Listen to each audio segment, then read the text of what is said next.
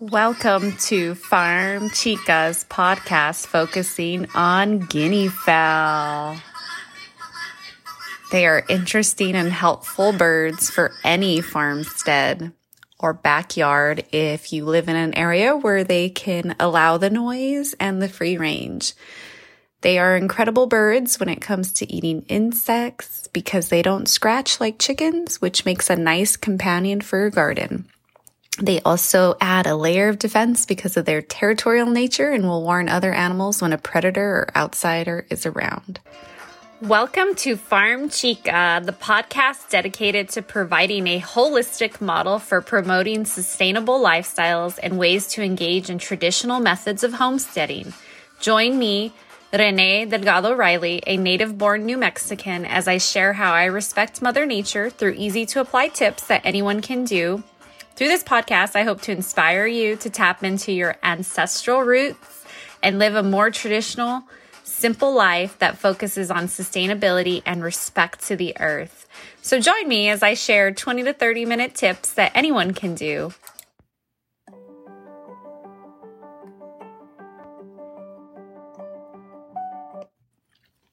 As members of the Numida family, guinea fowl are very closely related to birds such as pheasants, turkeys, and other game fowl. They're more or less connected to them compared to chickens.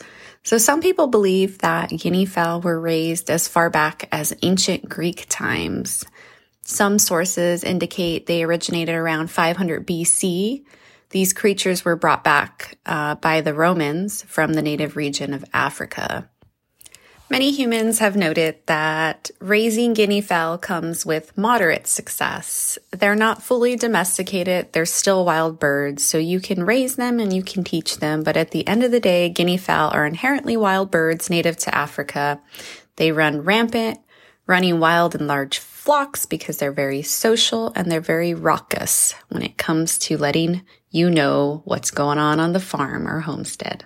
And during the peak of colonialism from when Europe came over to the Native Americas, guinea fowl were eventually brought over on the ships with the earliest of settlers and have now integrated their appearance in what we know as America. A wonderful husband of mine, Jason Riley, once told me that Gardening with Guineas by Jeanette Ferguson, which is a step-by-step guide to raising guinea fowls on a small scale, was very impactful to him. And this is when prior to us buying the farm, this was a time in our lives that we were still doing urban farming in Albuquerque, New Mexico. And this was a very impactful book, and really taught us a lot about how to raise newborn young geese, handling typical problems that come with raising wild birds. Guinea fowl are often vigorous, hardy, largely disease-free birds. There's many reasons people raise guineas. They are truly the cheapest security guards you can employ on any farm and homestead. Talk to anyone who's raised guinea fowl and they'll tell you these birds are crazy and they have a 24/7 no-fail warning system about anything going on the farm or homestead that should not be happening. Guinea fowl have been known to scare off cats, weasels, hawks, and even coyotes, and they can even eat mice and snakes. When you get a chance, YouTube, guinea versus snake. It's a pretty entertaining video to see how serious these beautiful guinea fowl take their job. Also, your dog can also be a predator to guinea fowl, and it's really interesting to see them interact. But if you raise the geese from when they're small and you grow your flock appropriately with some of the tips I'll give you today, and you teach your dog alongside of you, they can definitely live very peacefully with one another. Some other reasons why guineas are great to add to any farm or homestead is they're the best pest eradication experts. You'll want to get at least more than one guinea fowl when you do raise your flock. They are very social creatures. Preferably starting with 6 or more is the best. That way you can have a pest eradication flock on patrol all the time. They don't feed in the same way that chickens do. When you let chickens free roam, chickens will scratch and they'll ruin gardens. And that's why it's hard to let chickens free range around your garden or your trees. And they just make a mess of everything. Guineas, on the other hand, tend to be heads down, bums up, searching for anything that moves, whether it be snails, slugs, caterpillars, beetles, ants, ticks, fleas, crickets, best of all, mice and small rat.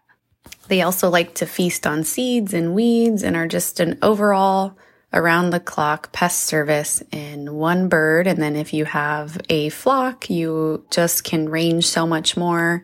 They also range over more than just your garden, orchard, or pasture. They'll probably go in your neighbor's pasture too. So it's important that you look at your current farm or homestead and determine, or even in the city sometimes, depending on city zoning, you need to just work with your neighbors to see how they feel about this and just let them know what they're in store for. But guineas are great pest control.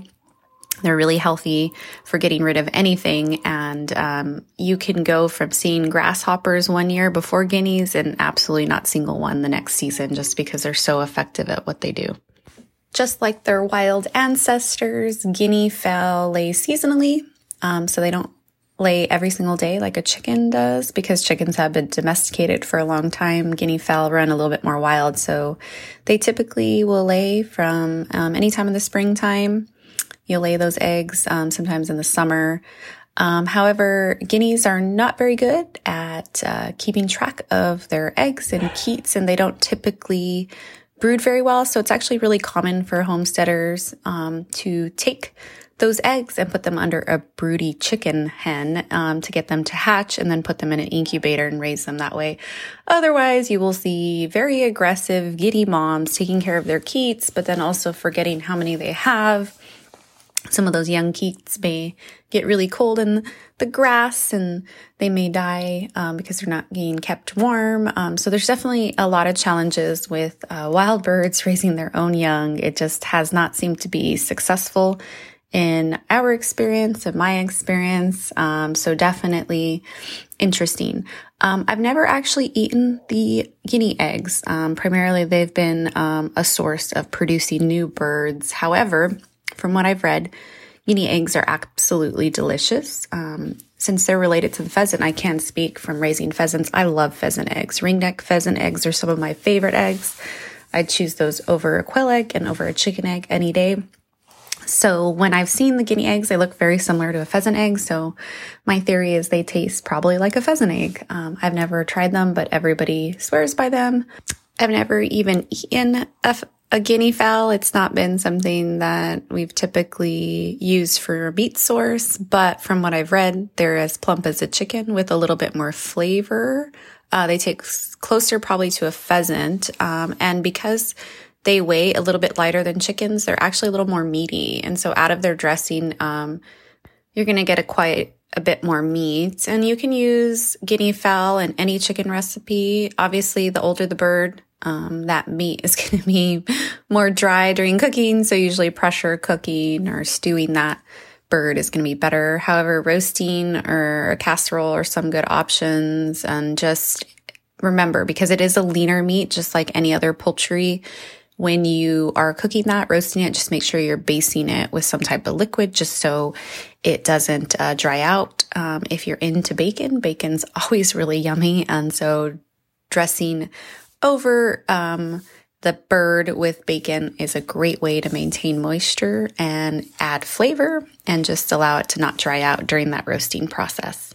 Another reason to raise guineas is they're super independent. It can also be very frustrating because they're super brave, and so they can get picked off by predators if they're not careful. However, they can fly, and they will fly to the highest tree. They do well in most climates, except they don't like snow.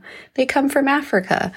They don't tend to get sick, and they rarely need any kind of treatment. So unless you're keeping them in a small area without allowing them to free range, then really they don't really need any support. They'll kind of do their own thing. They're very independent and self-sustaining birds.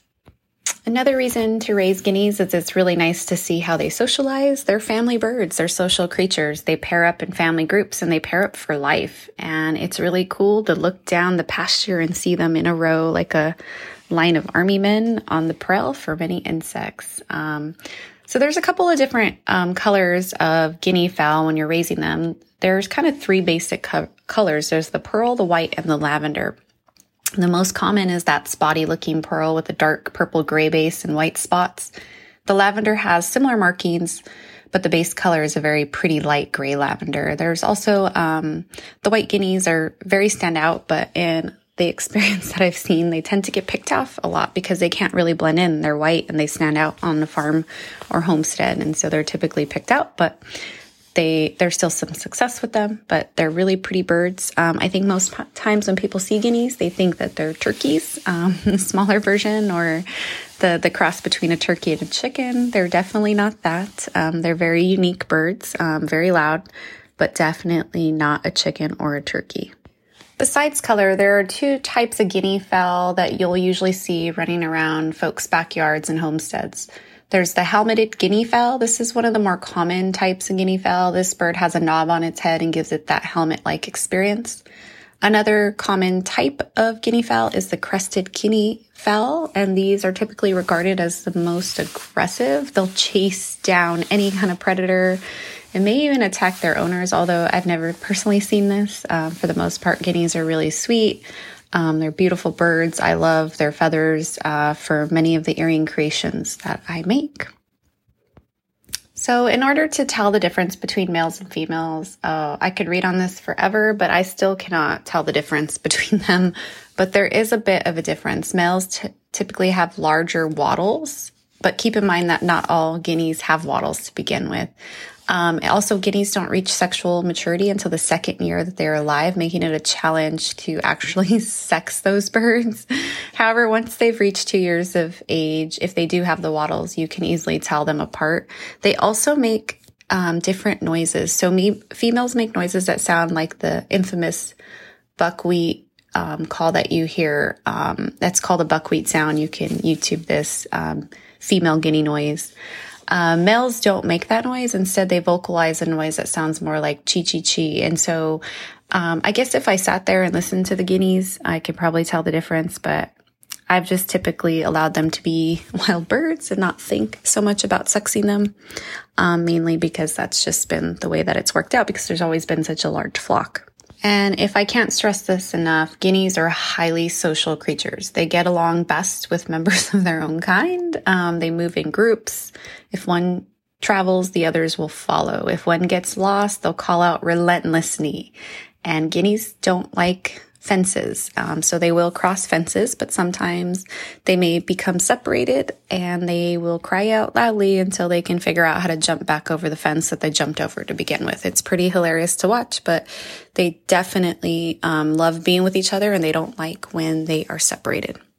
If you inherit older guinea birds in your flock, you're definitely going to have the pecking order, which can be very brutal, especially in male guineas. However, if you raise your guineas as keats, which are BB, basically chick guineas, if you raise them from a really young time and you train them in the ways that I'll talk about shortly, you'll definitely have better results with that behavior.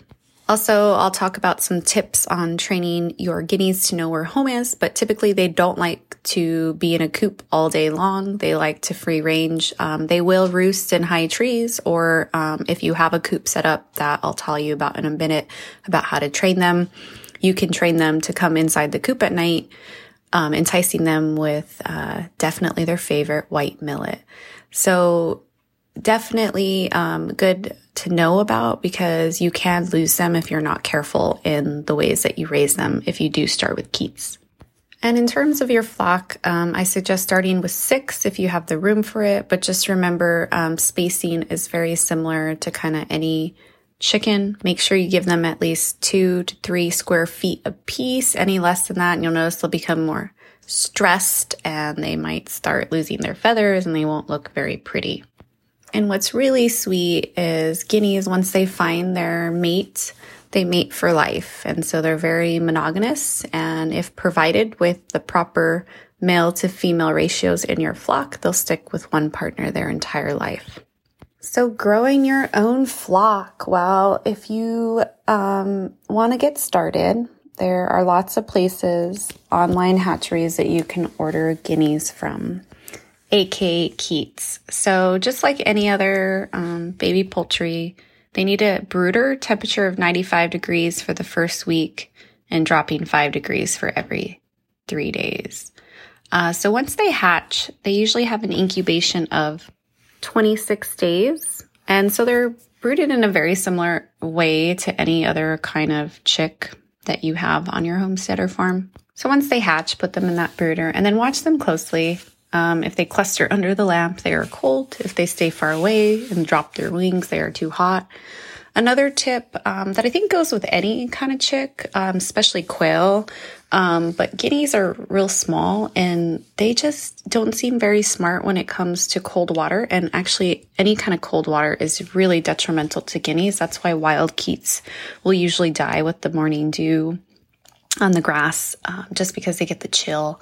So never give baby guineas cold water. Give them warm water, not hot, boiling, but lukewarm. And use a small dish with water marbles, as I mentioned in the quail podcast, because that's definitely prevents them from jumping in the water and getting super wet. So just make sure that you're giving them lukewarm water and nothing cold. Baby Keats need regular chick starter. They are a game bird. They need a higher protein. And another secret that they love, and I call it guinea crack, but it's white millet, can be used as a treat as young as they are to train them when they get older. So give that to them when you want them to do things. I'll talk a little bit about their habitat shortly. So how do you raise them? They're in the brooder. They are excited, they're feathering out, they're growing, they're healthy. So make sure you give them a place to escape the heat and provide them heat until they feather out. So just make sure you have a really big brooder for them. Guineas don't like being in small spaces.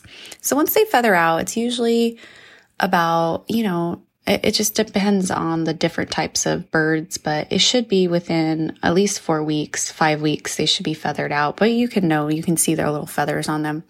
So after they feather out, provide them a protective coop. So definitely, probably bigger than a chicken coop, but they need a protective coop for 3 to 4 months without letting them out. This can seem almost torturous to guineas because they don't like to be confined, but they're very young and juvenile at this time, and you want to teach them that this is their home. And so the whole point of doing this is to teach them that this is their home and this is the safe spot. So about at 4 months, you want to let them out each evening for an hour when there's still some light out. So, and I would give them some white millet and maybe make a little trail of it to encourage them to come out. But be patient. They're going to be a little hesitant to leave, even though their instinct is to leave the coop. So eventually they'll be exploring more, and then you can, let them out, more than a couple of hours each night and keep them going. Eventually, they'll be so well trained that in the morning when you open the coop, they'll jump right out and go do their thing, and they'll go in on their own. So make sure you use white millet to train them to leave their shelter in early morning and then arrive at sunset. Guineas don't really like the dark, and so you want to make sure you have some lighting for them to go in. And this is a practice. It's important to allow them time to understand where to roost and where to explore. They can fly away and they can be picked off by predators if you're not patient.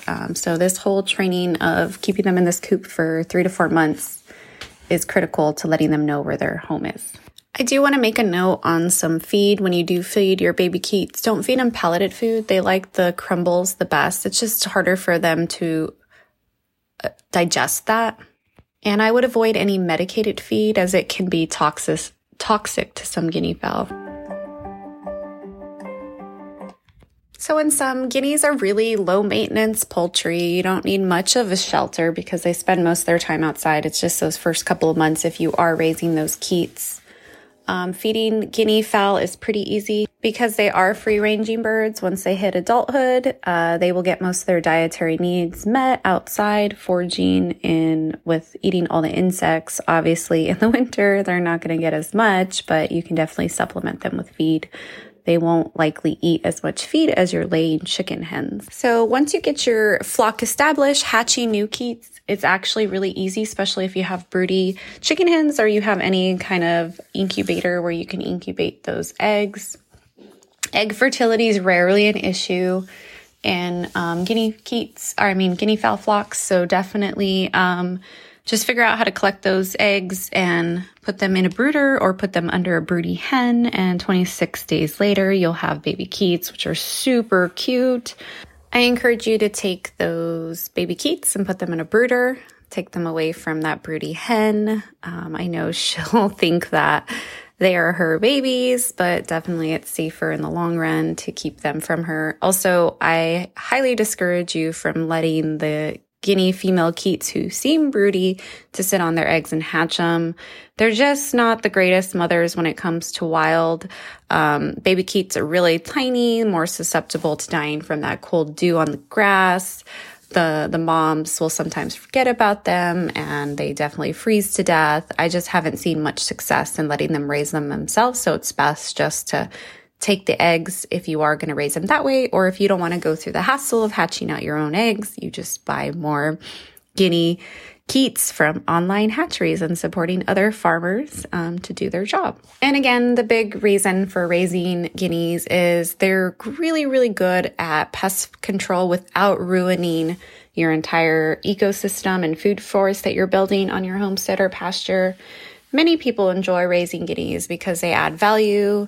They remove things like ticks. They're really aggressive with snakes. They're great at letting you know who's on the farm and homestead that should or should not be. And really, they just help guard your flock with those piercing cries. You definitely won't have any visitors show up unexpected. So dogs will be barking, but likely the guineas will let you know first. So in sum, guineas are not quiet birds. They definitely make a call. So you need to check if in with your neighbors if this is okay, because they can quite be annoying, but they can also be super great at helping get rid of all the pests.